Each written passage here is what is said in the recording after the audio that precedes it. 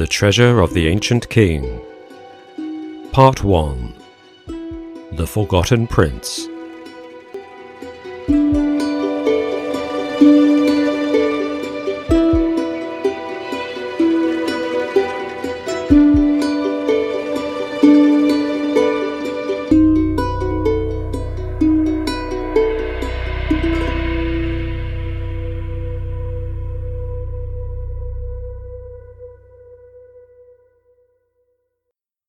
It is the glory of God to conceal a matter. To search out a matter is the glory of kings. As the heavens are high and the earth is deep, so the hearts of kings are unsearchable. Proverbs chapter 25, verses 2 and 3. Prologue. Let me explain, first of all, that this book has been written for those in search of treasure. I, Osbaldwick Grimestone, have long been intrigued by the fascination of humankind for things which glint and glimmer, but I believe that the delight we feel delves far deeper than the lustre of their gold.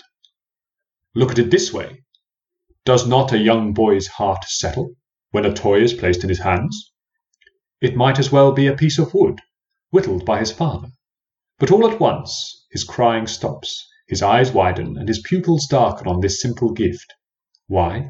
Because his father's love was somehow instilled in the fibres of the branch from which it was cut, and within a few hours of casual labour.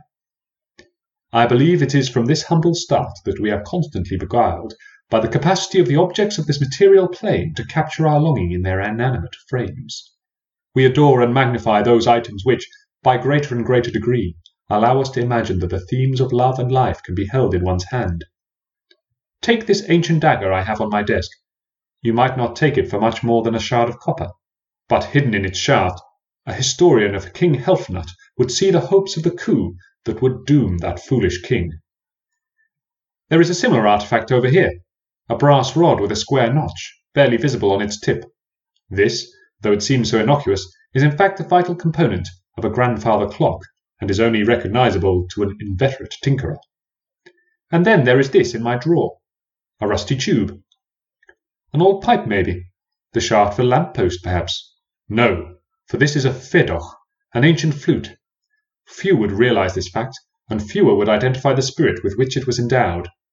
The magical breath of a faun, the faun which played the first song of Rashomon's Fall on this very instrument. All these I have obtained at great cost, my apprentice, and each are now within my easy reach. But do not mistake my intent. I shall not be enumerating artifacts, nor shall I list the ways of obtaining them. Such almanacs are available elsewhere. No, instead, in this book, I humbly submit the times and details of my last great hunt before my retirement from the practice. As the merchant's law states, one man's grime is another man's treat. One man's lime is another man's sweet.